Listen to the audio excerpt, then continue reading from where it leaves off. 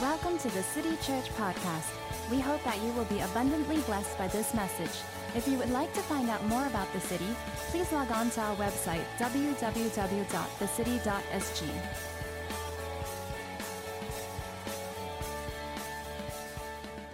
Well, I have the privilege of coming on and doing week 6 of First Peter. Really excited to do so. But before we get into this, can we all come together and say a word of prayer as we come to God with humility of heart to learn from His holy word?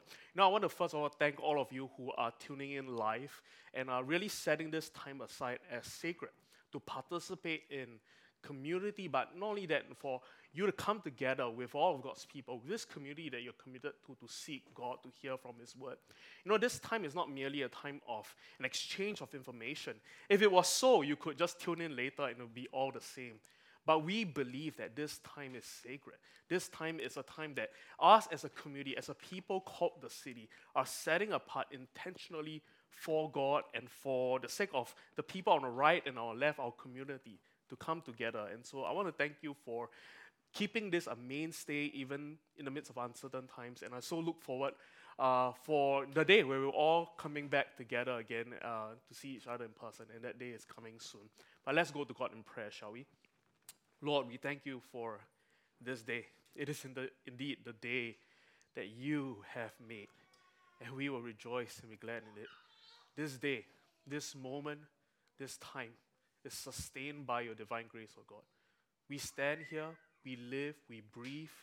All that we have, all that we possess comes from you, Almighty God. This is the day that you have made. And God, we rejoice at the work of your hands, O Lord. And God, we ask, even as we look at your holy scriptures this morning, that you'll speak to us. We look at your scriptures this day not just as a textbooks or something that we reference. We look at your scriptures as the fountain, the source of life itself. And God, we ask, Spirit, won't you illuminate this time? Let the words of Scripture, let this ink on pages come to life and give us a rhema word revealed, a word that speaks of you, oh God, a word that speaks into our very life, our season, our moment this day. God, we thank you for this time. Bless it. Speak to us. In your name we pray. Amen. Amen, amen. Now, let's read through the teaching text this morning from 1 Peter chapter 5. It's a pretty chunky passage, but I believe it will speak to you this day. So let us read from 1 Peter 5, starting in verse 1. So I exhort the elders among you as a fellow elder and a witness of the sufferings of Christ, as well as a partaker in the glory that is going to be revealed. Shepherd the flock of God that is among you, exercising oversight, not under compulsion, but willingly, as God would have you. Not for shameful gain, but eagerly. Not domineering over those in your charge, but being examples to the flock. And when the chief shepherd appears, you will receive the unfading crown of glory. Likewise, you who are younger, be subject to the elders. Clothe yourselves, all of you, with humility toward one another. For God opposes the proud, but gives grace to the humble. Verse 6, humble yourselves, therefore, under the mighty hand of God, so that at the proper time He may exalt you, casting all your anxieties on Him because He cares for you. Be sober-minded, be watchful. Your adversary, the devil, prowls around like a roaring lion, seeking someone to devour. Resist him, firm in your faith, knowing that the same kinds of suffering are being experienced by your brotherhood throughout the world. And after you have suffered a little while, the God of all grace, who has called you to His eternal glory in Christ, will Himself restore, confirm, strengthen, and establish you. To Him be the dominion forever and ever. Amen. You know, this text is so rich, so rich.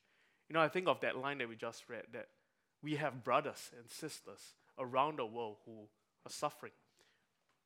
People who are suffering that are part of our family. We are to look upon them as brothers and sisters. That word used there, adelphoi, the family of God, is this intense, rich, relational word. And so when we see people around the world, when we look at the news cycle, when we read of the news reports and we see our brothers and sisters suffering, it should move something in our heart. And today, I don't know about you, but my heart is grieved for all that we're seeing in the nations of the world today. And Psalms 2 tells us this, that the nations rage, but God, He laughs on His throne. He's not laughing at their pain, He's not laughing at their suffering, but He's laughing at the schemes of the enemy. We have a God who is Lord over all. He is the King over the storms that we see in life, and we can trust in Him.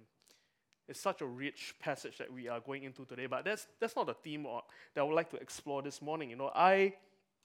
Let me be honest, I have done many messages, and this message, honestly, is the one that I'm looking forward to the least because it is so challenging. There are so many themes in there. This text, if I can be honest with you, for many people in my life, and myself included, have seen this text abused and twisted in order to facilitate personal gain. But I think this text, it's so rich. It's to be something seriously and weightily considered for all who are in leadership, for all who belong to this community of faith called the church. And my sermon title this morning is really interesting.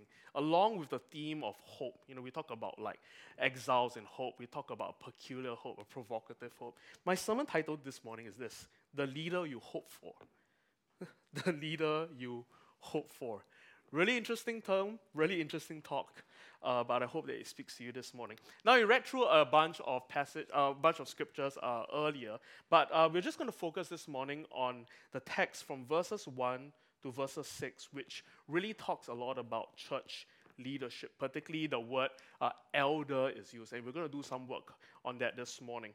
Now, it's interesting that the verses that we read, particularly verse 1 to 6, is sandwiched between two really interesting paragraphs, right? It's sandwiched in between these two really, really profound exhortations that Peter offers to the church. The first paragraph that precedes verses 1 to 6, we read in chapter 4, the end of chapter 4. If you read it in another translation, it will say, "So," right, the elders, right, I exhort you. So if you were to do Bible study and you see the word "so," you will immediately reference to the text that you read earlier. And in chapter 4, right, Peter exhorts the church on the theme of suffering.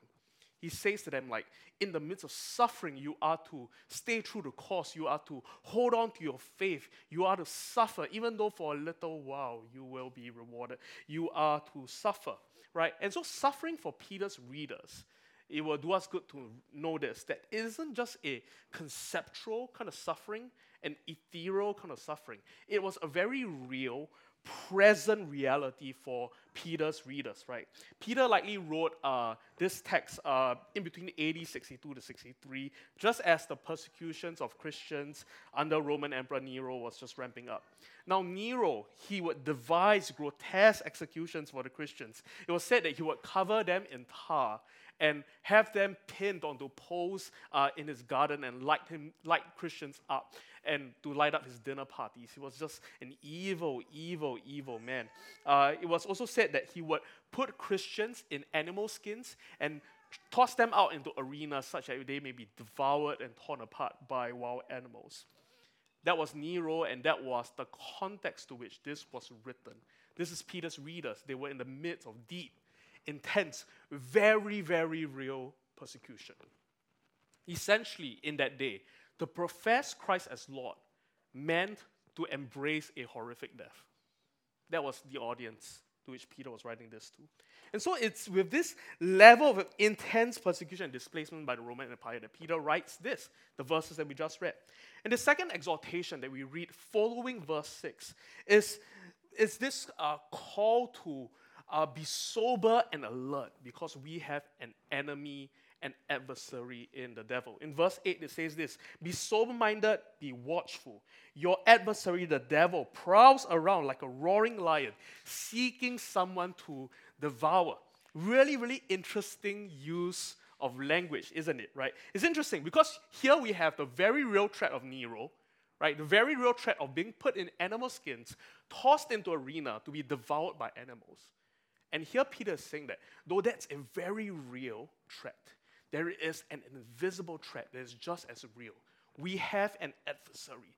We have an enemy that is against us, that is plotting against us, that is seeking to devour our souls in the midst of this dark, dark time.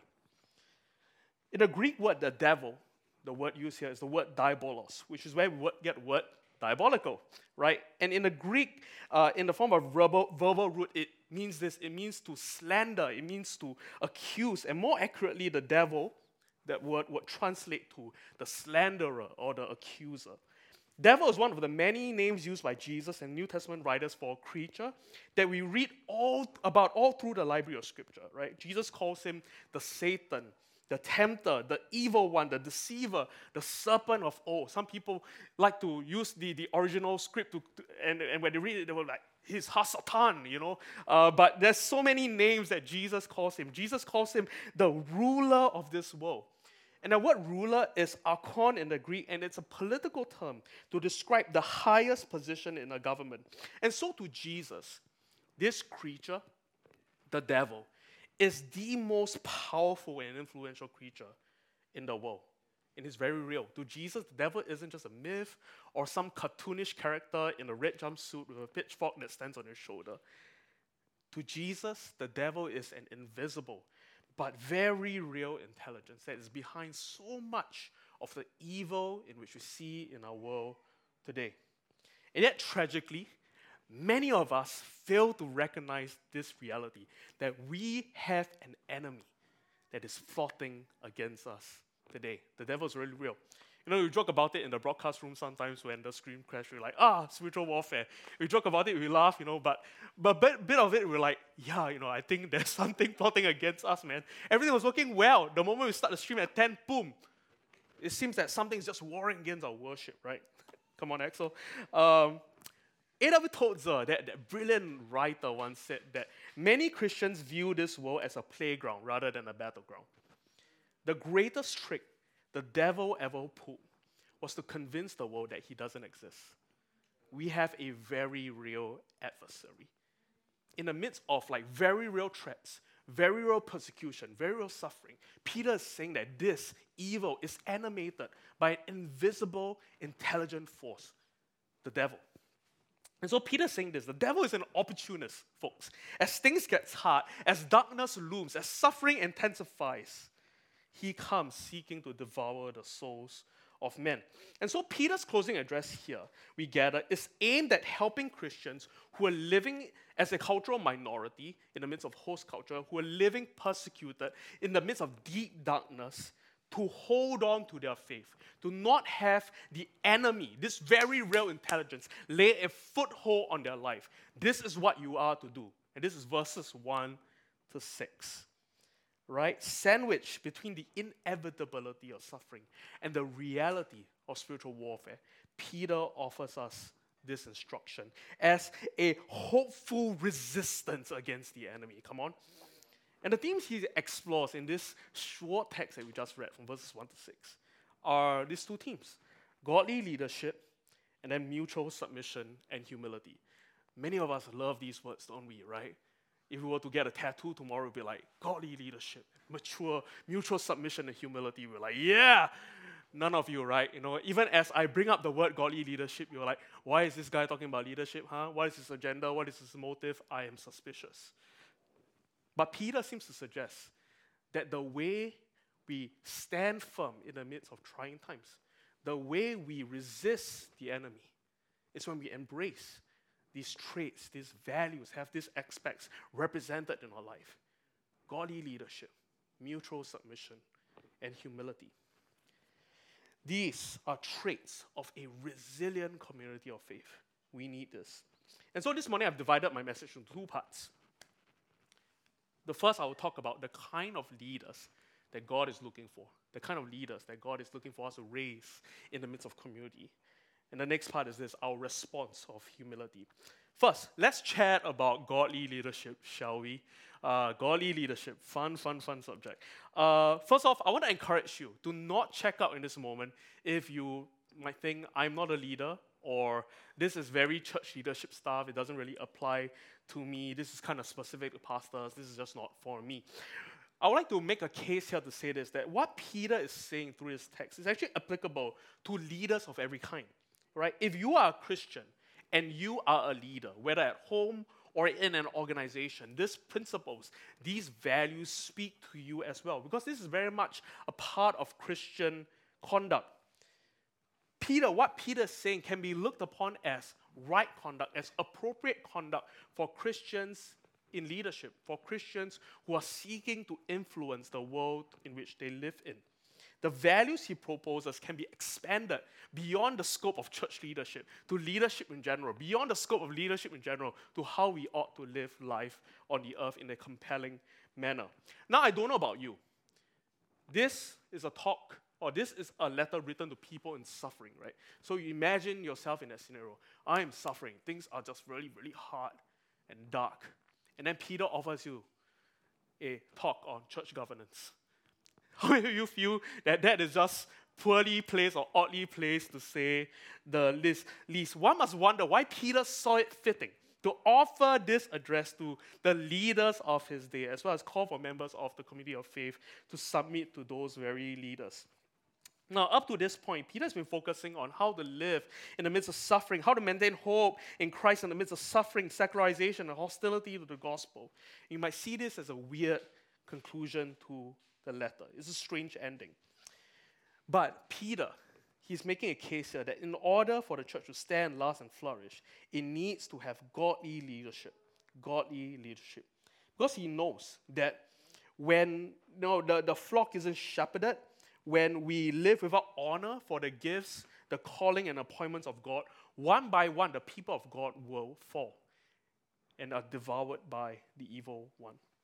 Now, it does us good to realize that one of the biggest generational shifts that we observe in our world today is the shift in sources of authority.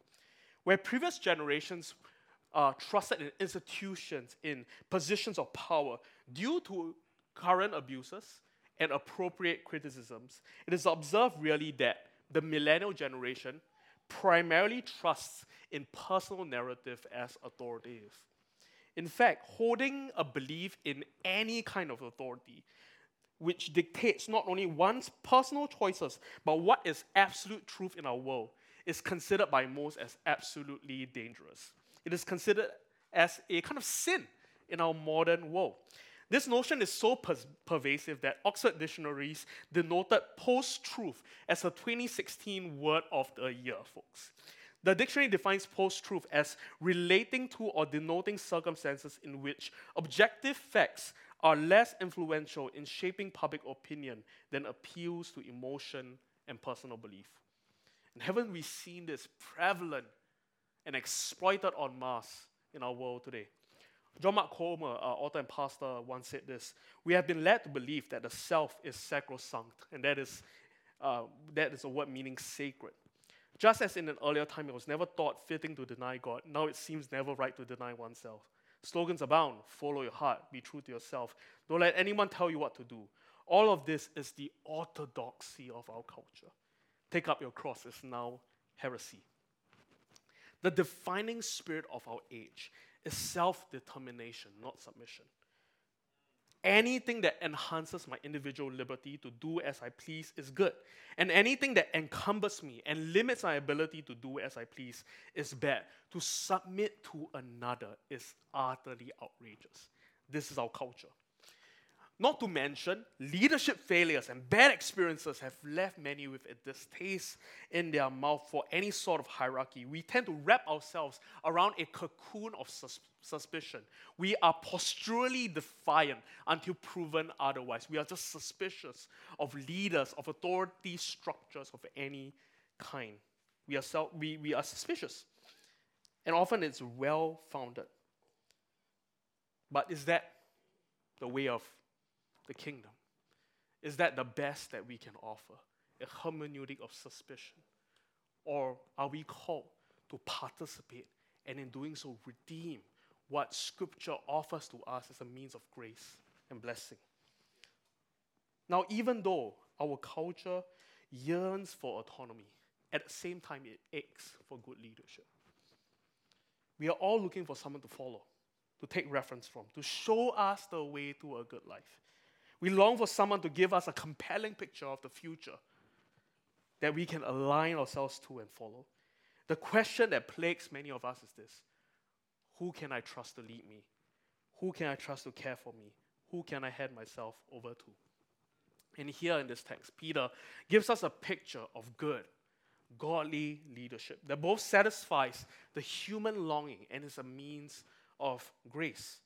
I define godly spiritual leadership as such. Godly spiritual leadership is a means of grace that God has extended to us so that the body may be blessed and the people of God empowered to resist the enemy. It is a means of grace. Now, a question that I hear often in many circles and are part of, and even in our church, is this: what is the church? Or more specifically, what is to be the expression of a church, or what does church mean to me? Now, we know the word used for church in the scripture is the word ecclesia, which means the called out and sent out ones. And so it's very much an identity that we are to capture. We are distinct, exiles in the world, called to be set apart for God's purposes. That is the church, the ecclesia, the called out ones. But if we were to be faithful in reading the entire library of scripture, we know that the church is not just an identity to capture. It is very much an institution that God has ordained. It is a community that has a structure to it. That is the church. It has leaders. It has leaders in which Christ vests his authority to. And these leaders are ultimately subject to Christ as the head of the church. That is the church.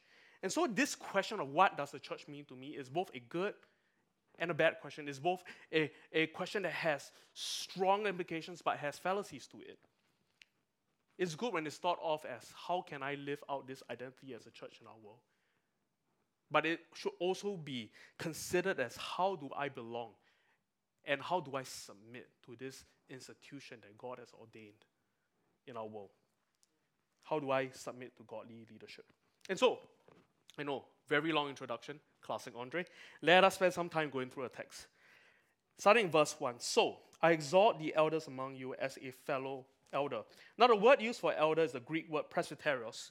Familiar sounding because that's where we get the word Presbyterian from.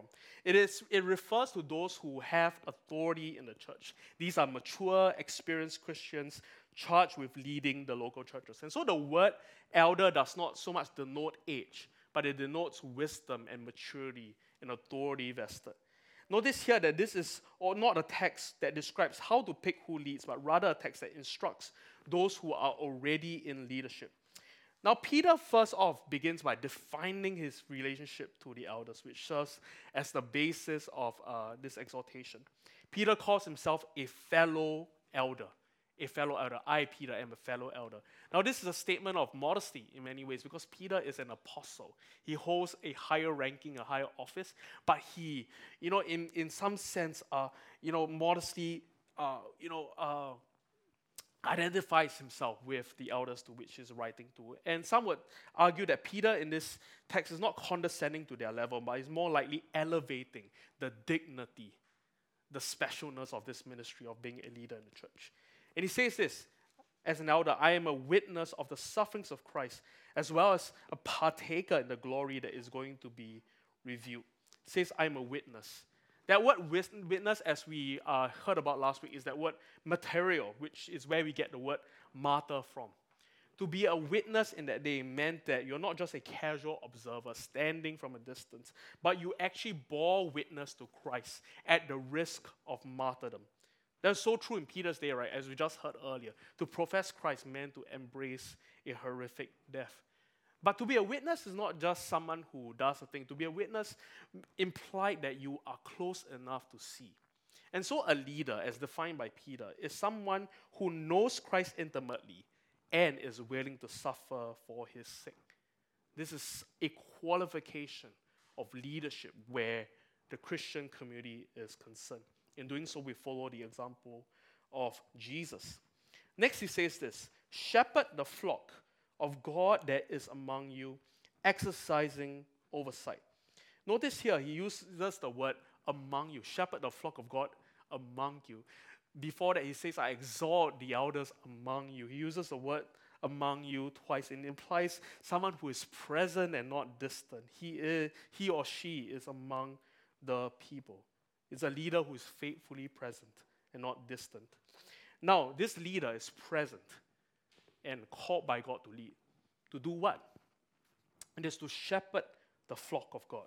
To shepherd meant to feed, tend, and keep sheep.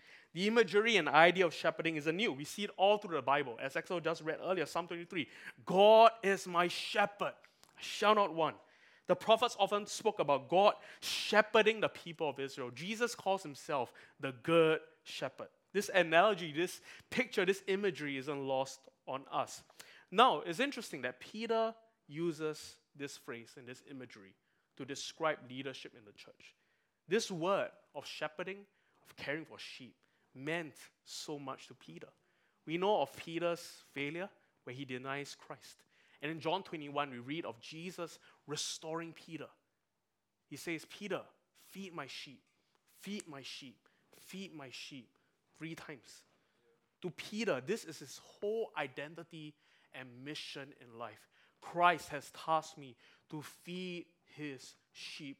And now in this moment, in this letter, just as Christ has tasked me to feed his sheep, now I offer this same instruction to you as a form of inheritance of the richness of the relationship I have with Jesus. You, elders, receive this instruction that comes from Christ himself.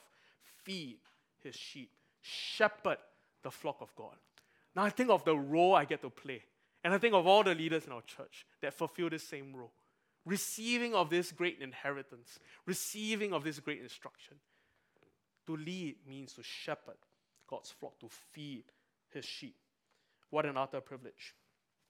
Now, as the church has evolved over time, the expectations and cultural needs of a church has morphed, right, to adapt in light of our culture and unique needs. Today, a pastor may be thought of as a person that fulfills multiple roles, right? CEO, executive director, program director, community organizer, whatever have you.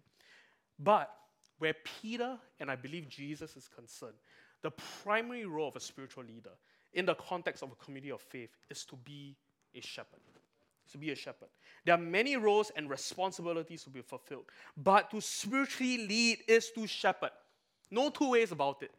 To hold any authority in the church is for that purpose, such that the sheep may be fed. And I once heard it said that shepherds should smell like sheep. The word exercise, oversight, or watch over is a compound word in Greek, and it means to look over, and more interestingly, it means to show apt and fitting concern. I love that word because it goes far beyond general concern. It implies a greater specificity. You know your sheep intimately, and you're able to offer this apt, fitting concern for them. A leader is someone who both intimately knows God and knows his or her sheep. This is the qualifications, what it means to be a leader, as we glean from 1 Peter. Now moving on, Peter goes on to a list in contrasting pairs, the specific instances of what shepherding ought to involve and not involve. He provides a checklist of proper and improper pastoral motives. He says this, we ought to do this, we ought to lead, we ought to shepherd God's flock, we ought to care for God's people, not under compulsion, but willingly, not for shameful gain, but eagerly, not domineering, but being examples. How confronting is this list? How confronting is this list? The problems leaders in his day faced, I'd like to put it to you, are essentially no different from the ones that are faced today by contemporary pastors and leaders. Admittedly, their society offered fewer temptations than what we face today. Nonetheless, the essential temptations to greed, to power, to control have hardly changed, only their manifestations. And what this text offers then is a list of 3 problems of motivation that modern leaders and pastors need to look over, examine their hearts, and ask themselves. I've come up with a list of questions to ask myself, right? As a church leader, am I motivated to serve in the church because I have to or because I want to? As a church leader, am I motivated to serve in the church because of gain or because of my enthusiasm for ministry? And lastly, as a church leader, am I motivated to serve in the church because of my desire for power, for control, for influence, for prestige, or because of the impact my life makes on others? Now, it'll do me good to make this point. Notice here that Peter is not saying that these traits are disqualifiers for ministry. Instead, it says that those who are already in authority, who are called by God to lead, you are to lead in this manner. It's not as though you wake up one day and you go, wow, I'm like not really feeling it for ministry. Disqualified, not a leader anymore. If that was the case, you would have many, many, many pastors that will rotate through. Do you agree, Pastor Daniel? Yes, he agrees. Just in case you don't never hear. So what is Peter doing here? He's highlighting, here are areas of temptations and weaknesses for where we need the grace of God and the Spirit's empowerment as leaders. Here are pitfalls. Here are things you are prone to. Here are ways you'll be tempted. You need God's grace. You need God's Spirit to sustain you, even as a leader. As a leader, you are not immune. You're not invincible and invulnerable. You need God's Spirit. You need grace. You need community. There will be days you absolutely hate leading. And that's where we ask God to give us a willing heart. There will be days where we will be tempted to serve so that we may gain prestige, power, and influence. And that's where we ask God to give us a purity of heart. There will be days we are tempted to control and rule over others. That's where we ask God to give us a posture of humility and meekness toward one another. In verse 4, it says this, and when the chief shepherd appears, you will receive the unfading crown of glory. Notice here that Jesus himself is described as a shepherd. When we lead, when we shepherd, we follow in the example of Christ. And that speaks into our leadership. Our leadership has to be a reflection of Christ-like character and virtues. We lead as though Christ would. When we lead, we are to ask ourselves the question, how would Christ lead if he were in this situation? Our shepherding is an extension of the ministry of the chief shepherd himself. And all of us shepherds, we are accountable to the chief shepherd. That means that this paradigm of pastor being CEO and all of you congregation being stakeholders and shareholders, it doesn't work because the pastor is ultimately accountable to the chief shepherd. To the chief shepherd. Amen? Now, you might be wondering, in my notes here I write, why did I spend the last 15 minutes talking to you about church leadership? But actually I did half an hour. So why did I spend the last half an hour talking to you about church leadership? Andre is very verbose, as they say. First off, why am I doing this? First off, it's a means of accountability to you. This is the kind of leader you should hope for. This is the kind of leader you should be following.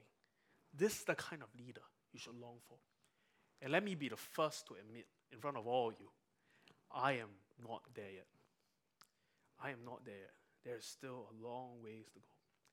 But this is who I hope and aspire to be. Not just for your sake, but for my sake.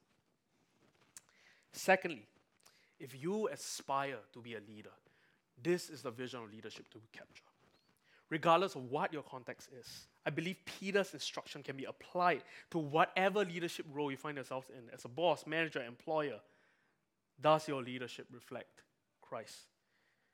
Thirdly, it is to highlight the reality that there are temptations and challenges unique to church leadership. We are to pray. We are to be diligent in guarding, in caring, in praying for those who are in leadership and authority over our lives. Now, hear me in saying this, that just as godly leadership can facilitate blessing in the community, ungodly leaders can bring about destructions to whole communities. We see this all through Scripture. Ungodly kings being raised up, only to bring nations into ruin. Why do we need to pray for leaders? It's for that fact. Godly leaders, leaders who are rooted and grounded in Christ, are conduits of His blessing.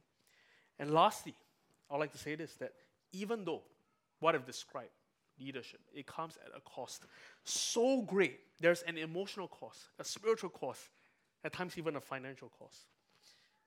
Regardless of what we've heard, I want to say this. I want to call for many of you in our community to respond to God in obedience and bring your leadership to our church. We gather here that in the midst of uncertain, trying times, Peter calls the church to be postured in humility and submission, but he also calls for leaders to be raised up in their midst. Why do we need leaders? Not to fulfill a functional need, not so that we can have our programming needs fulfilled, not so that we can have many, many groups. We need leaders because that is a form of spiritual resistance against the evil one. We need shepherds to be raised up in the midst of communities such that we may stand in the midst of uncertain times. We need leaders. It is not just a functional need, it is a spiritual need. And we live in such dire times. We need leaders to rise up. We see it all through the Bible and history, don't we? God calling and appointing and raising leaders to shepherd and guide his people into deliverance. We are to respond to what we've just heard by praying for God to raise up leaders in our midst. In Jeremiah chapter 3, we read of God speaking to Jeremiah about Israel's unfaithfulness. In verse 11, it says this, "The Lord said to me, faithless Israel is more righteous than unfaithful Judah. Go, proclaim this message toward the north.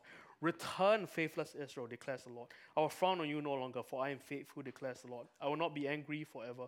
Only acknowledge your guilt. You have rebelled against the Lord your God. You have scattered your favors to foreign gods under every spreading tree, and you have not obeyed me, declares the Lord." And so we see here a nation in spiritual ruin, on the cusp of destruction.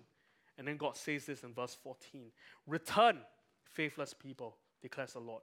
For I am your husband. I will choose you, one from a town and two from a clan, and bring you to Zion." Verse 15, "Then I will give you shepherds after my own heart, who will lead you with knowledge and understanding." What an amazing promise of Scripture. In the midst of the spiritual decline and apathy and darkness, God in his mercy and kindness will raise up shepherds to lead and guide his people back to him. We need leaders not for functional programming need, but because our spiritual lives are at stake. I have so much to go through, but we'll have to chop it halfway. But I remember in my 20s, I was in ministry school already, and I was just struggling, really, if I can be honest with you, with my spiritual life. I was in the midst of such a great spiritual environment, but so much of the dysfunction, the sin, the temptation that I kept suppressed with activity, with just doing a lot of stuff. It all came to the fore, when I went to school and I had all this space and time. And I remember struggling so much. And at that point in time, I was just really blessed, and through really divine orchestration, I was mentored by an elderly couple. They were in their 50s and 60s, and they were present in my life and really offered really shepherding to me. They were gracious and kind that way. And I remember one day coming to them and said, "I've been struggling for all these months, and I know that this has been present for years, and I just can't get out of it. I need help." And what they said was, they gave me some advice, but more than the advice, they said this: "Andre, we are going to pray for you every single day until you get a breakthrough." And I don't know what happened. It was as though, right, when I said yes to their leadership, I came under a fountain of grace, of love, of covering, of protection. And, I know this sounds too good to be true, but from that moment on, I had my breakthrough and I struggled no longer. When I entered into acceptance through authenticity and vulnerability, yes, but through submission to someone else's leadership, I received blessing.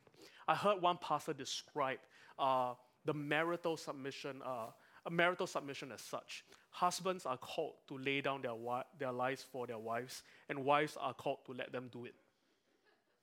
I'll say that again. Our pastor wants to describe marital submission as such. Husbands are called to lay down their lives for their wives, and wives are called to let them do it.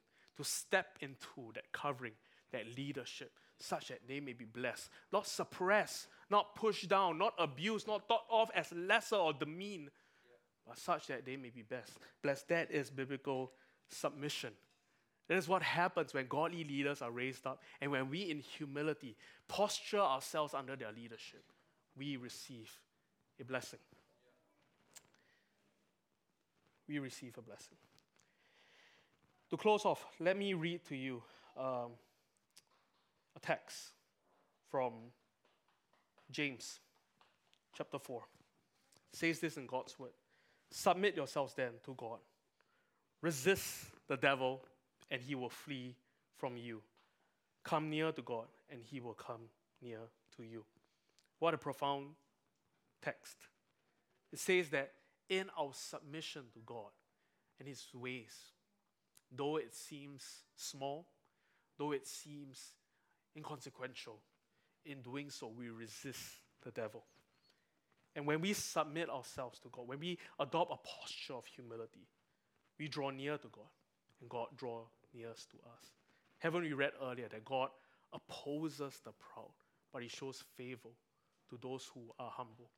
Isn't that such a confronting passage? We think of pride as this side kind of temptation, as a byproduct of personality. But God says that I oppose the proud. I oppose the proud. Isn't that so confronting that our prideful, willful arrogance, our commitment to individualism and to not be submitted to anything, to have full autonomy, that pride, God opposes. And we remove ourselves from God's blessing. But God says that those who are humble and those who embrace submission, those who are willing to go, hey, I don't have it all figured out. I need someone else. I need a leader over my life such that I may be covered. I don't have the agency even in all of myself to make things happen, to stay true to the cause. I need leaders. Those people in humility, in submission, are blessed and will stand in the last days. Thank God, in His mercy, He gives us the antidote to pride. Humility. Humility. What if the way we resist the devil is not just through intercessory prayer?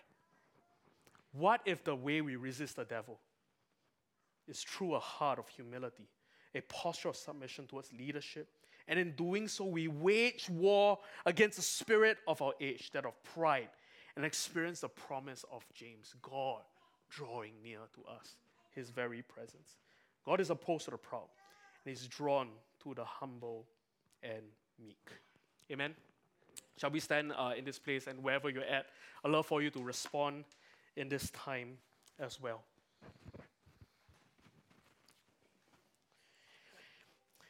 Folks, the ultimate tragedy of pride is that it positions our lives in opposition to God. We need to realize that pride is not just a side temptation or byproduct personality we are to just come to terms with. It is in very much a foothold of the devil, and we need to come back to humility. And the way we practice this humility is by saying, I need leaders, I need people to cover me.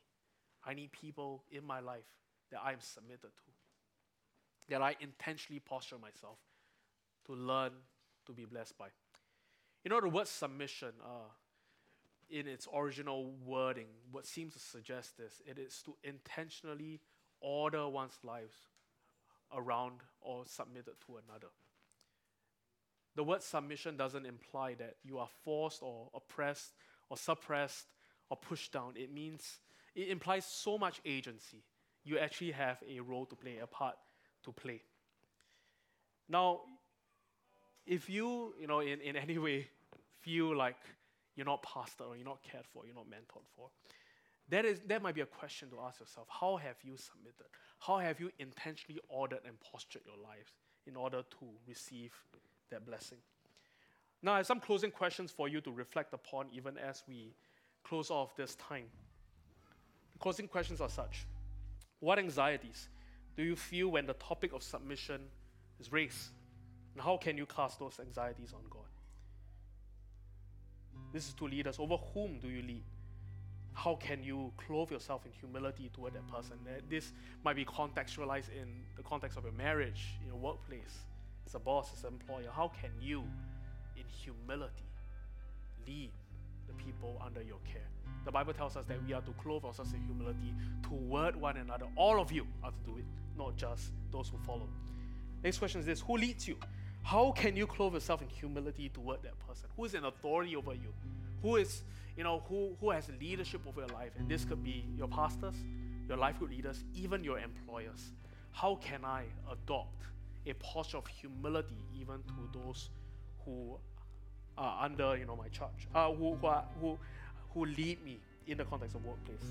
Next question is this: are you called to be a shepherd of God's flock and have not been faithful? Has God called you to lead? Has God called you to bear No, the weight of authority in church, and have you not been faithful? Last thing is this, on the subject of submission. What does submission look like in this season of your life? What does it look like to grow in submission? If we really believe that this is the way we resist the devil and combat our impulse towards prideful arrogance, what does it mean to submit myself? What does it mean to grow in submission? How can I intentionally posture myself and begin to do so? These are questions I'd like to leave with you. You can take a screenshot and spend some time this week just pondering and thinking and allowing the Spirit to breathe life, to bring about correction if needed, to bring about direction if needed in your life. And so let us close in a word of prayer as we come back to God in worship. God, first of all, we want to respond to your word this morning. Lord, we want to be faithful in obeying every letter, every punctuation mark in your word. Lord, we don't want to be people who approach your word with a buffet mentality, just picking and choosing the parts that are appealing, that are, that make sense to us. God, we want to respond to your word this morning. God, in your word, you say we need leaders. We need people over our lives to care for us, to shepherd us, so that we may be blessed. And Lord, we want to respond to that this day. God, for all of us, even those who are in leadership this day, we need shepherds. We need people to speak into our lives. So God, we ask that you give us the grace and humility to intentionally begin to do so. And God, we also pray for our community, that in light of all that we see in our world, in light of the growing need in our world and in our community, we ask, oh God, by your mercy, by your grace, through the Holy Spirit, raise leaders in our community. Raise up leaders in our community. Stir the hearts of men and women in our community, that they may embrace the call of God and bring their leadership to the table. Lord, we pray that our church will reflect that which was written in Ephesians, where many enter into their calling, their destiny, their office, such that the body may be blessed, such that the body may be matured. Lord, we pray that that will be reality in our community. Lord, stir the hearts of your people to embrace the call of God, even though it comes at so great a cost. It is worth it in the end. Because Jesus, you are our example. You who are gentle and kind and meek and humble. You who are the good shepherd. We want to follow in your way. We want to follow in your example this day. Raise up shepherds in our midst. Oh God, in your name we pray. Amen.